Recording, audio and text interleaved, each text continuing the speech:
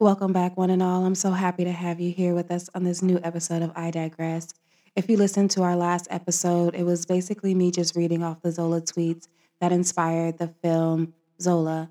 Today's episode is my unsolicited opinion about the film, the cast, and everything in between.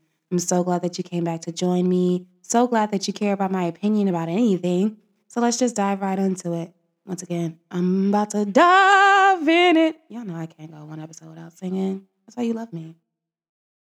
So, the cast is something that really just made me excited about the film. I wasn't a huge fan of Hit the Floor, but I love Taylor Page. I think she's beautiful. I think she's talented. It's just that the storyline for Hit the Floor after a while, I just didn't care about. Not that I didn't care about the actors, it's just the storyline just lost my interest.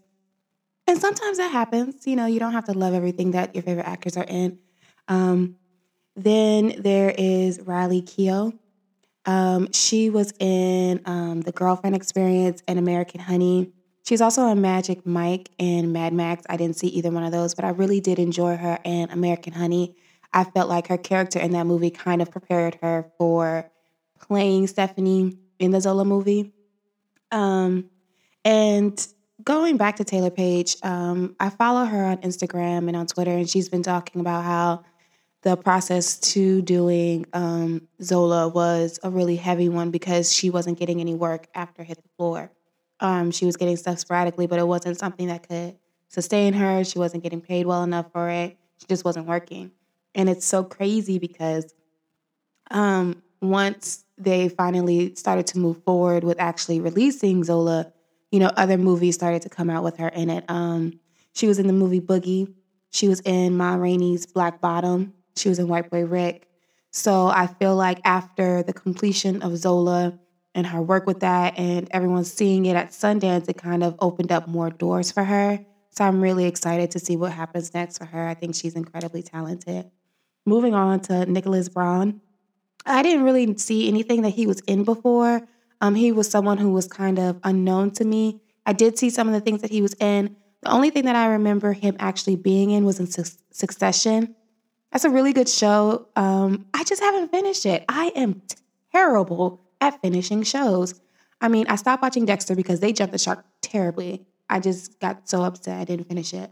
I still have yet to finish, what is that movie? What's that TV show on Netflix? Oh my gosh, Ozark. I still have not finished Ozark.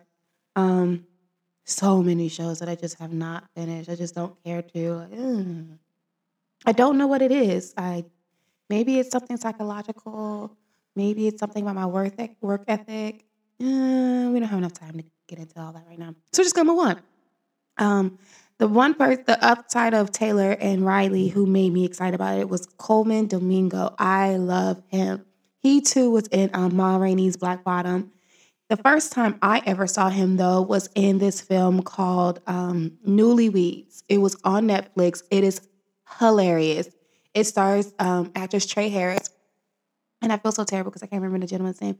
But she was also in Hairwolf. It was a short film on HBO. I want her to play Diana Ross in her biopic so bad because she looks identical to her to me. I don't care what your opinion is. My opinion is right. It's the truth. So it's going to happen because I want it to.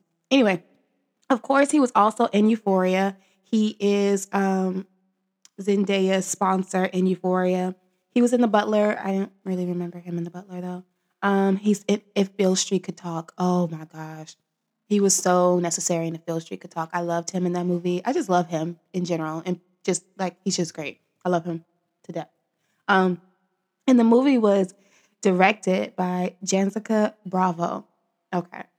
So I just watch random movies. I just love the arts. I feel like I've said this before, but I love the arts. I love movies. I love random movies. I love movies that make absolutely no sense. And one of those movies is Lemon. The cast of Lemon, once again, amazing. The storyline, I can't even explain it to you. The movie is hilarious. I have a very odd sense of humor. Things that shouldn't be funny are hilarious to me. The movie was just great. It was just great to me. I love it. It's quirky. Please, if you find it on Hulu, Vudu, whatever it is that you find it on, please give it a second. Watch the whole movie because I know that you'll probably be watching it and be like, they'll say, what is this? A lot of times, if I recommend anything to you, it may start off with, they'll say, what is this? And it's okay. I don't care about your judgment while you're watching it, but there's going to be moments where you're like, oh my, what? Why? And what? Why was that necessary? It doesn't matter. I love it. It's great. You should watch it. I hope you love it too. But that was directed by Jessica Bravo. Her husband was in it. He's the main character in the movie. So when I knew that she was going to be directing it, I was like, she has the offset humor that's necessary for this very dark story. Because, I mean, it's all fun and games. It's hilarious. It's really just, playing on a whole bunch of themes and things of that nature. But it's a very, very serious subject matter. Like, it's a very serious subject matter. And for her to be able to, both her and Isaiah Zola Wells King, to take such serious subjects and make them lighthearted and funny are just so, I love it. Because sometimes you have to laugh through the pain. And that's what we do as people. We laugh through our pain. And some people can't do that. Some people are really triggered and they can never heal themselves from their trigger, so they can't laugh through it. And I get it. It's really hard to laugh at yourself. It's really hard to laugh at hard situations. And if that's how you feel, this movie is not for you. So Isaiah basically wrote these sets of tweets, and it just catapulted her into this new arena of fame. She was featured in Solange's When I Get Home in her video Stay Flow. And ever since then, she's been everywhere telling her story and, making things happen for herself. And I'm really excited that she was able to make this happen and change her life. Now, back to the film. So if you listen to the last tweets, you basically know it's about a road trip about two strippers who went to Florida and decided to dance. But one of the dancers, Riley's character, who is Stephanie, basically tricked Zola into trying to trick her into tricking. And she just wasn't going for it. So one of the first scenes that stood out to me was basically how the two girls looked at each other in the beginning when the scene switched up. Exchanged numbers and they became friends. So they're on their way to Florida. I guess they do a pit stop and they go to the restroom. This is one of those things that if you catch it, it makes sense. If you don't, and then someone else brings it up to you, you're like, oh, okay. But it automatically caught my eye, and I feel like it was supposed to be foreshadowing into basically the story and the two women. So they go to the bathroom, and Zola squats over the toilet while Steph sits on the toilet. That's something that is just we as Black women feel white women do. We're not in the restroom with you when you use the bathroom, so we don't know if you're actually sitting on the toilet or not. But that's something that it just seems mighty white of you. You know what I mean? Like, you're going to sit on the toilet with your bare ass, possibly catch crabs, walk out of the restroom stall, and then walk out into the world. So you don't wash your hands. That's cool. All right. But as they're peeing, it's not just the fact that Zola squats while Steph sits. It's also the color of their pee. When Zola pees, her pee is clear.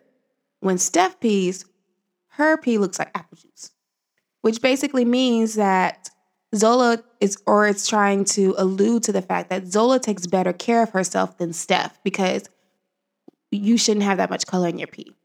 You should be drinking some more water. It shouldn't look like apple juice. It just shouldn't look like a juice of any sort.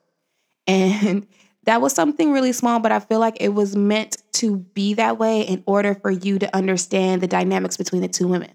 Like, Zola wasn't here for none of this hoeing stuff. She not here about that life. She coming here. I just came here to dance for y'all. That's it. That's it. Okay? And, Steph with the shit. Another thing, oh my goodness. When they were dancing and she's like, I'm a full nude type of bitch. Okay, go ahead, girl. Put your pussy on the glass. I'm not mad at it. Get your money how you get it. But there was a scene when they were praying And she's like, Lord, send us men with money, Lord Jesus. Now, her story is something that I feel is very, very important to speak about, because the woman who was actually saying that was Tease Madison. And Tease Madison was a former porn star. She's transgendered and she's made a name for herself. And for me, I didn't know who she was prior to this movie. Call me, naive, what have you, but I just didn't know who she was. And I would have never, assumed that she was transgendered. And I just thought that she was just, an older woman. And when I started to look into her story, it made me realize how important the arts are in basically changing the narrative of how we see people. Because in Queen and Slim, India Moore was in Queen and Slim, and she was Bokeem Woodbine's, one of Bokeem Woodbine's girlfriends in the movie. India Moore is also in Pose. She too is transgender, but you never make any, you never speak on either woman being transgender in either film. And it's not something that probably was written in a script. They probably saw these dynamic women and thought, this is who I want to play this part. No one is going to be able to eat this role up the way that she did. The way that woman was sitting over here like, Lord, give us men. Give us men with 800 credit score. And I was sitting in the theater like, yes, Lord, deliver him to me, Jesus. I need him. Feel the spirit. Made me want to shout in the theater. But oddly enough, I was in a theater full of white people. And that, I'm going to get back to that later, because seeing films that are heavily rooted in a lot of Black themes makes me feel a little bit like I want to have a think piece session after the film. Like, what made you want to come and see this film? Huh? Did you read the tweets? How did you get onto Black Twitter? Who invited you to Black Twitter? Who sent you that invite? Who sent you? I don't just, send out invites to Black Twitter. I don't gatekeep for that to white folks. I don't. Who let you in? Did you see it on Hollywood Reporter or something? Did you see it on E? Are you a fan of Riley and that's how you're here? Riley brought you here. The girlfriend experience brought you here. Got it. And so, outside of that, when she was giving this prayer, I'm sitting over here, thank you, Jesus, hallelujah.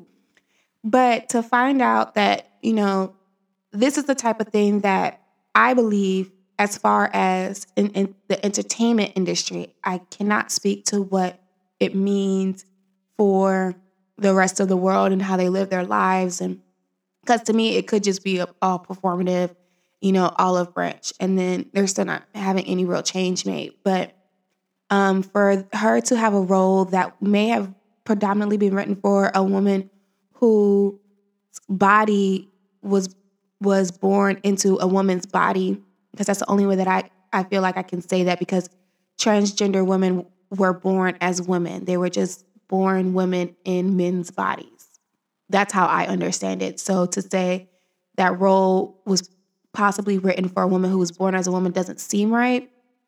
So I'll say that role was probably originally written for a woman who was born in a woman's body. I hope that that's okay. I hope that's respectful. That's the only way I can think of to say it.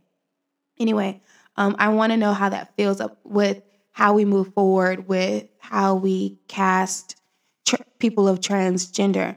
I mean, do we really need to know that they're trans in the film? Do we really need to state specifically we only want no trans in this role? I feel like that's kind of, I feel like the only time that I would say that are in biopics. If they are born a woman, I feel like they should be played by a woman. If they were born trans, I feel like they should be played by a trans person, just to speak more authenticity into that person's life. Because things can get blurred if people don't know who people actually are prior to the biopic. For example, they want for the lead character in Pose to play FloJo. I love her. I love MJ. I think she's incredibly talented. I think she's beautiful, but I don't think that as far as telling who FloJo is, because MJ is so known as being a strong transgender woman, I don't really want for that to confuse the younger generations and who are just getting to know who FloJo is. They don't know her. Just like I hate when people Photoshop photos of Aaliyah in 2000 with photos of Selena in 95 and making them look like they were at the MTV Awards together or like they were at the Grammys together. Please stop doing dumb shit like that. You're confusing the youngins. You're confusing young children. I hate that. Stop rewriting history. I hate when people try to rewrite history. Please don't do that. Please don't do that. That's a completely different podcast. I'm not even I digress. Got off subject. But I really love seeing her in it. I feel like she was just that type of essence and energy that was needed. She was perfect for that small bit role. And I hope that it leads to more roles for transgendered women and transgendered men as just their gender. Their gender is female, they identify as female. Their gender is male, they identify as male. I feel like they should have the opportunity to play them as long as they're not biopics. That's my only thing. But we're going to move on. So after they do the prayer, Zola goes on stage and she starts dancing with her pasties and her board shorts on. And this scrawny white man comes up and gives her money and he goes, "You look like Whoopi Goldberg." What? Why would you tell me I look like Whoopi Goldberg? Sir. While I'm dancing, I don't want to hear that. Just throw the money on the stage, sir. Throw the money on the stage. What is wrong? This is why y'all deserve less. This is why y'all deserve less. It don't matter the race, just the male species in general. You deserve less. You really truly do. I don't want to. I'm sorry. Like, I don't want to hear that. I don't. Like, who wants to? I can't. Y'all, I can. Oh my goodness. So, before that, they put their things down, they go to the hotel, and the person who played the Florida nigga, number one, he didn't have dreads. I feel like that was a very important piece about him being a Florida nigga, because a Florida nigga is Kodak Black. A Florida nigga is the dude who be with Rick Ross with them 6 locks. That's certain. I mean, not all dudes from Florida have dreadlocks, but a very distinctive man from Florida has dreadlocks. And the fact that he had locks in the Zola tweets, but he didn't have them in the story, kind of lost some of his zest for me. But I'm a Florida bitch. So maybe that's it, representation, Tomato. They did have Jason Mitchell playing the Florida nigga. Now, he has been in some stuff lately. I don't know if he's, if things have gotten better for him. Randomly saw him one night in Atlanta, but I mean, seeing a celebrity in Atlanta is kind of random, but it's not. It's very Atlanta. But I did see him one night just having a drink by himself, minding his business. I didn't feel like bothering him because he was having a drink by himself, minding his business. And it was really in the midst of the whole him getting fired from The Chi. So I was like, yeah, let me let this brother have this drink.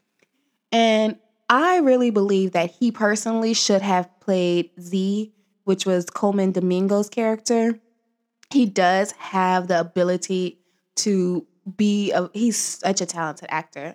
He's an incredibly talented actor. He may be, going through his own struggles and things of that nature. But he totally looked like the real Z, number one. Number two, he just has the range to be able to play that character. I could have seen him playing the character as much as I could have seen Coleman Domingo playing that character. But Coleman he adds a certain level of just je ne sais quoi, or, he's so debonair, he's so suave. And so I can understand why they would have him play Z because, you see this beautiful black man telling you gonna dance. You're like, okay, I'll dance for you, Daddy. So I can see why they decided to go with him as opposed to going with Jason. But just in my mind, I would have cast Jason as Z. That was my personal thing. He did play a very, very good role as the Florida nigga. I really did appreciate him in that role. And that was my personal take on him in the film. But the scene with Coleman Domingo switching his accent up, I was like, oh, snap. Here we go. Here we go. Okay. I mean, they kind of did things a little bit out of order in the film. But then again, I don't know if after everything happening, her writing the tweets and things of that nature, if it just, that's how things actually happen in the order of the film, or if they just made things happen that way because it just flowed better for the story. But the way that Steph would play victim was just, it was so manipulative. It gave me feminist vibes. I am not a feminist. It's not that I feel like I want to be a pick-me, and it's not because I feel like women don't deserve equal rights. I honestly just don't trust how the feminist movement has worked for Black women. I will say this consistently. I will stand on this. Doesn't matter the time of day, doesn't matter the season, doesn't matter what popular opinion falls either way. I'm going to always say that Black women were brought to this country, the ones who were not indigenous to this country, but the Black women who were brought to this country or to Caribbean islands were brought here to work. So, the feminist movement giving Black women the opportunity to work, nah, because we still weren't getting the jobs that we were qualified for. We still have to work 3 times harder than that of our white counterparts, whether they be whether they be male or female. We still have to work harder than them in order to get the same job. We still have to be smarter, stronger, what have you, in order to get it. And then when we get it, they change the rules because they get mad about how good we do what we do. Case in point, Simone Biles. And it's so funny because when I was taking notes for this episode, and that part just kind of like rung out to me about how she kind of played victim in order just to get her here, in order for her to stay there, in order for her to, be with her, just for her to turn around after the story went viral and it went everywhere. She's sitting here talking about, oh, she had this nappy hair. She was mad because they wanted me. They didn't want her. I wasn't tricking. She was tricking. She was the one who wanted to trick, but she got mad because they didn't want to sleep with her. They wanted to sleep with me, and I was making more money. So either you tricked or you didn't. Which one was it? Was you getting pimped or was you not getting pimped? And the fact that she was like, she was the one who wanted to trick, ma'am, did she not meet the pimp with you? Did you not bring a pimp named Slickback with you when you invited her onto this trip? That wasn't her friend. That was your friend. That wasn't her pimp. That was your pimp. So you was already hoeing anyway. So who are you lying to, ma'am?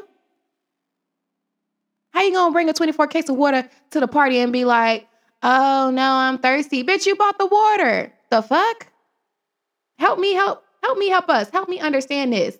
Because you're really trying to flip this story now, which is really how I feel sometimes the feminist movement works. You get us for numbers. You get us because you need us. You get us because we already have something established.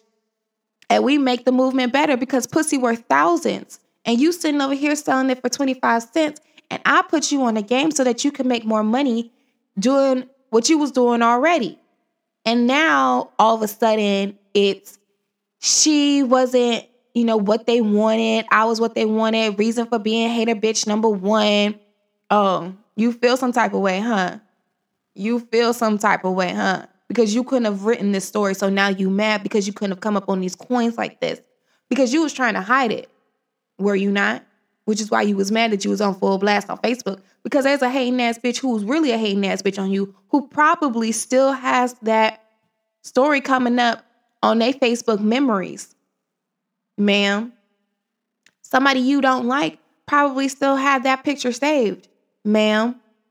Let's be really real about this situation. You was a hoe. And you was mad because you didn't have the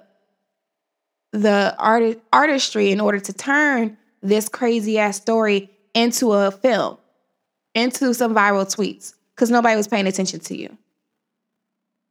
Oh, okay. Ariana Grande not sitting over here reaching out to you to be in her music videos.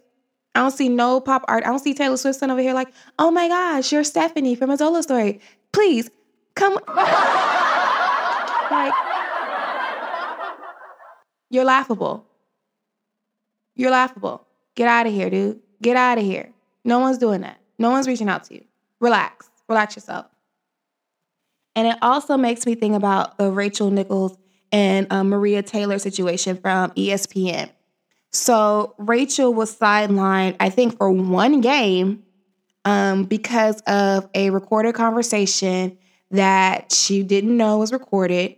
And it went on the internet. And she was basically talking about how Maria was an affirmative action hire. Ma'am, were you not on ESPN when old boy's girlfriend leaked all of his racist messages? Were you not on ESPN? This is what you get. This is exactly what you get. And then they didn't even fire her. They just suspended her. And I've read articles about how this isn't the first time any woman of color on ESPN just feels like they are not appreciated, like they are just charity. Like, that is something that is so infuriating because people are so performative when it comes to racism. They just want to look like they care about being changed and not actually being the change. And that irritates me because that's why nothing happens. That's why everything stays the same. And it just speaks to sometimes how the dynamics between Black and white women can just seem like we really can't trust each other. And that's terrible that we as women already feel like we have to, watch our back with other women. And it's not something that is just, in relations to how Black women deal with each other. Because if that were true, Mean Girls, Heathers, Gossip Girl, all those franchises would be non-existent. The whole Paris Hilton, Britney Spears, Misha Barton situation, Lindsay Lohan would have never happened. White women have their own beef with each other.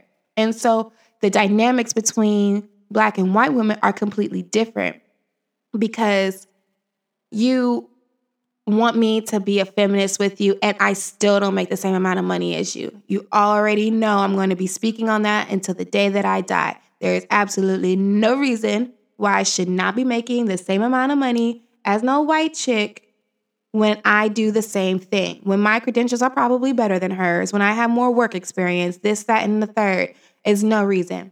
None. Absolutely none.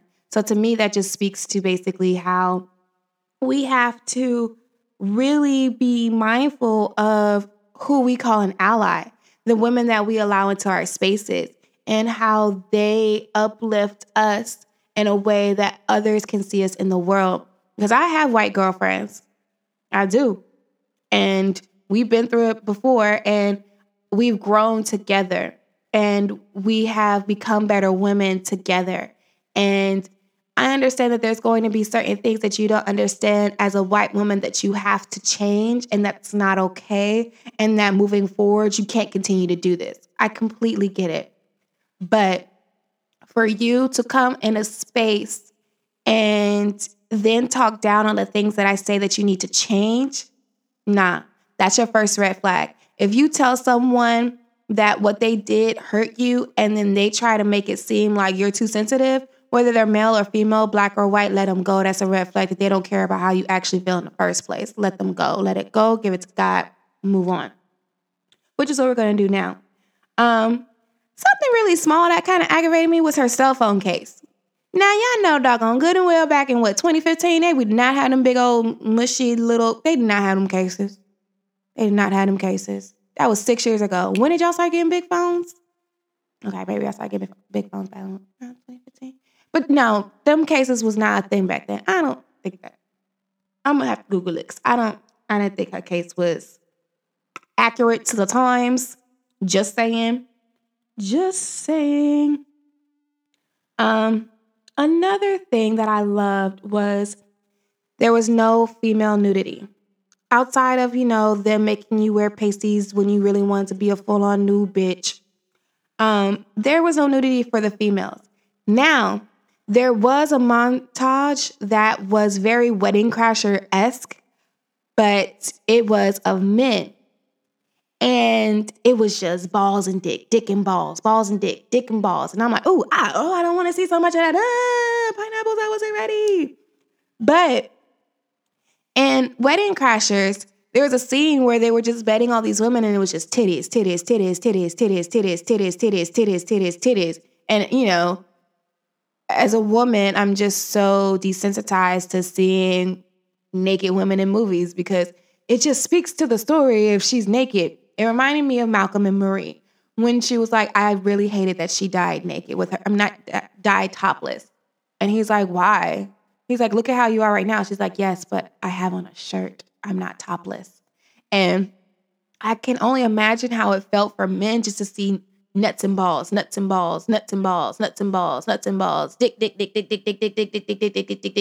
all in their face. Because you're not used to that. You don't see that all the time. And it's like, we could have done without that. Do you know how many times I could have done without seeing some bush? I could have done with a lot of movies without seeing a bush. Like, why was this necessary? I didn't need to see her titties like that. I don't know her like that. I don't need to see this. Now y'all know how it feels. And I love that about that. It's an equal opportunity fuck you. I love it. Because it doesn't really seem like something that should happen. Because when I saw Malcolm and Marie and he was talking about how it, played into the scene and how she needed to be topless. Sir, can you imagine what it feels like to have your dead body out here for investigators just to be looking at? Just out here, dead. Could you imagine how you would feel if you were to die if you were to get shot or something or have a heart attack or something and you put on your t-shirt first before you put on your boxers and you just die or you just get shot and the coroner and all the investigators and the people who discover you for the first time have to come in and just see your soft meat? How would you feel if you were just walking into if somebody just walked into your soft meat? Would you be okay with somebody just seeing your little dicky? Would you? Real question. Would you be okay with somebody seeing your meat, especially if you're a grower, not a shower? And your nuts are larger than your dick. How would you feel? How would you feel if you just had all these men walking around you looking at your teeny tiny weenie? Would you be okay with that? Honestly, would you be okay with that? That's what we're talking about right now. If I'm just sitting over here and I put on my drawers before I put on my bra and I have a heart attack or I get shot and my titties are just out, I don't want cover me up. Give me some respect in death. Like that's what that means. That's what that played into. That's how I felt about that. So seeing all these male genitalia, I was here for it. Not because they were like appealing to the eye, because many of them were not. Like, ew. And ew. It was just ew. It was just ew. But that's what y'all get. And y'all are long overdue. Y'all are long overdue for seeing dick and balls in your face when you didn't want to see dick and balls in your face. That scene is what it feels like to wake up to an unsolicited dick pic. Yeah, that's what it feels like. Stop sending those. Even if she likes dick pics, she will ask you for it because she knows that you'll be readily available to give them to her. Okay? I don't have to cajole no man to send me a dick pic. Like, hey babe, let me see that thing. I miss him. Like, it ain't gonna take too much for me to get a dick pic. Like, y'all be, oh, you want to see it? Hold on, give me a second. I'll get it. If you don't say that, somebody else will. Please. Like, that's what that feels like. So I'm glad that you guys got to feel some equal opportunity in that whole spiel. And back to just the film itself, like the fact that in real life, Z really got arrested for trafficking underage girls. Like, yeah, we laugh at this movie and it's funny and it's entertaining, but this man was really out here preying on young girls and having this girl help him with it, whether she Look, that speaks to something else because Centonia Brown got arrested and she was locked up for a long time until Kim Kardashian, little pretty inflated ass, came up and saved her. Like, like some kind of superhero who just swoops in and saves me from, incarceration. But for her to have to spend so much time in jail and Steph gets to bat her little pretty blonde eyelashes and fake cry her way like, he made me do it. He made me get these girls. And then she serves no time. She serves absolutely no time. Z's locked up for everybody's life. Everybody's lifetime. Everybody's life. Like, she had no choice. Neither did Centonia. Neither did the countless other Black women who were 15 years old, 13 years old, when they were propositioned by a pimp who made it seem like he was going to be the father figure that they didn't have growing up, just for him to be the predator that they've always known their entire lives. There are girls still sitting in jail who are now women, who came into womanhood in prison because some old, nasty, perverted pimp decided to pimp these young girls. It's not okay because they got off and they were grown-ass women at the time. How old were they? Like 22, 21? They weren't grown-ass because 21 to me still isn't really grown. Like, you recently just stopped asking another person for permission to go to the bathroom. So, it's kind of like weird to me to think of someone as being 21 being grown. Someone who's 18 isn't grown to me because you literally are either still asking for permission to go to the bathroom or you still need someone's permission in order to do anything. Get an apartment, get a car. Only thing you don't need permission to do is to sell pussy or sell your body to the military. Either way, you're selling your body. Tomato, tomato, I'm not getting into that right now. But it's just so frustrating because we're trying to move forward in this country and in everything. It's like, I don't understand how it doesn't matter what I talk about on this doggone podcast. It always comes back to race relations and it pisses me off. Like, everything isn't always about race. It really, truly isn't. But everything really is sometimes always leads back to race. Just because we don't know how to deal with each other. We really don't. Which is why it's so crucial for us to have critical race theory. So that we can actually be able to understand how to speak with one another. So that we can, break these generational curses of racism. Because that is a generational curse. Because people, as we know, innately do not come out into this earth, onto this world, into this life, being haters of all people of all colors. No, that's taught to them. How are you teaching your child hate before you teach them love? That's so creepy. That's so disturbing. That's so disturbing. And I mean, I feel like her having Black pimps and her having white boyfriends is a sense of rebellion and control at the same time. Because she's rebelling by being with a Black man. But she's controlling by still being in a relationship with a white man. Because the boyfriend in the movie, totally controlled by her. Totally manipulated by her. Totally weak for her. He was weak-minded. He probably had a very manipulative mother. And that's how she was able to see that she could have him be around and always be there. Even when she got her ass whooped, even when even in the scene where Z was like, whose is this? And she said, yours, and that's it. It wasn't whose is this, mine, no, because he doesn't belong to her. Because she can't own him, but he can own her.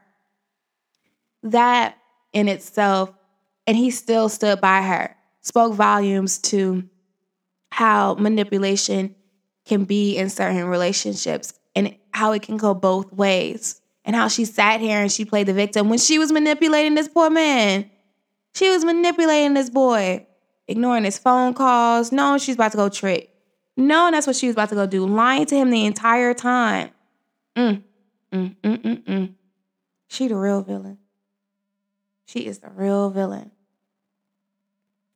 And I just, oh my gosh.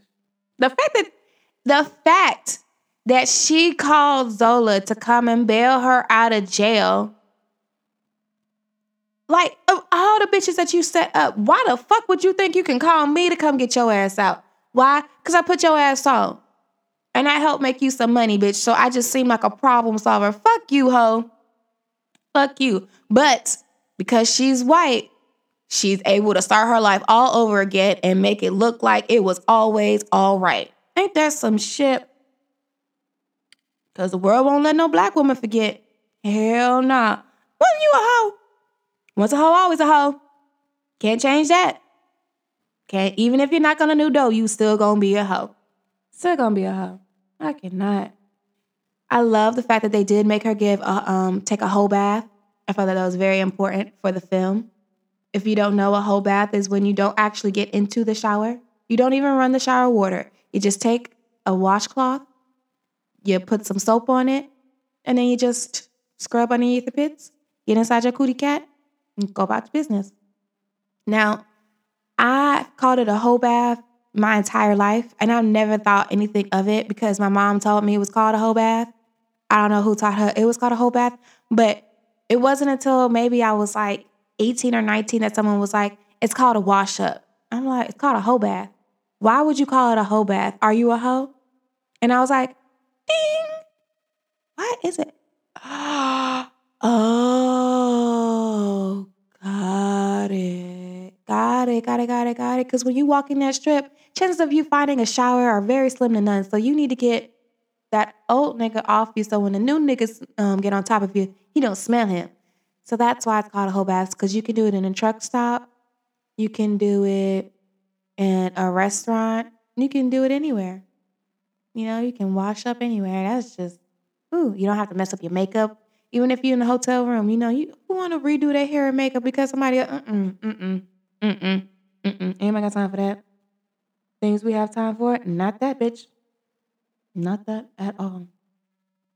I hope you guys enjoyed my little spiel on the movie. I still think it was really weird that I saw it in a predominantly white audience. I kind of want to go to an all-black theater and see it with a whole bunch of black folks because it's just going to be a different experience. Just like seeing Get Out at an all-black theater is completely different from seeing it in an all-white theater. Because I'm pretty sure when I saw it at an all-black theater with my best friend, and he's like, he hates it when people talk in theaters. He thinks it's extra. He wants people to leave. He wants them to sit there and be quiet, chuckle at the appropriate volume, blah, blah, blah. Me, on the other hand, I'm totally Brenda from Scary Movie. Smile, you on Candid Camera? I got you. I got you on Candid Camera. I know you better get out of my face. Out of my face. Out of my face. Out of my face. I don't care. Like, I am talking during the movie. I'm talking back to the screen, whether I'm at home. That's why I go to matinees. That's why I go to theaters where there are only going to be like 6 people. But when we happened to see Get Out, it was a packed theater, and we saw it and with a whole bunch of black people. And it came to the scene at the very end when the cop car came out. And when that cop car came out, every single black person in that audience said, oh no, like he done went through all this just to get caught by the man. Ain't nobody gonna believe him. He going to jail, y'all. He going to jail. It's over. Everybody was so emotional. Like you could hear it. Then when Lil Rel came out, oh man, the theater erupted in applause. We were so happy to see Rel come out of that cop car. I promise you. When we walked out of the theater, my friend looked at me, he goes, man, that was a great experience seeing that with a whole bunch of black people. Because I feel like if I would have went into an audience with a whole bunch of white people and saw this film, they would have not got how terrified we were to see that cop car and know that he endured all that just to get killed by the cops. And so, because I feel like with white people, they would have saw the cop car and they would have did like a sigh of relief, like, oh my God, I can't believe this. I'm so glad you came. This is what happened. And the cops actually believed them. Not for us. Cops see us. We just hear That's it. Okay, I'm reloaded. We terrified. We scared. We scared. All right. So, whew, yes. So I think that I'm going to try to go and see it again with the all black cast to see if I hear any of the ad libs like, nasty hoe. That bitch ain't drink some water. Something. I just know it's gonna be somebody saying something because I wasn't getting the full effect that I needed from there. They weren't really. They weren't getting it. They weren't getting the scenes when they were playing Hannah Montana at the top of their lungs. They weren't seeing her turning on how she turned on another black woman. Talking about with this nappy ass hair. Oh, she had nappy ass hair, did she? Got it. I don't think I want to go anywhere with you anymore. This is gonna be the last trip we ever take. Before any shit pop off, as soon as she started telling that story, I'm like, this gonna be the last trip we ever take. The last trip we ever take.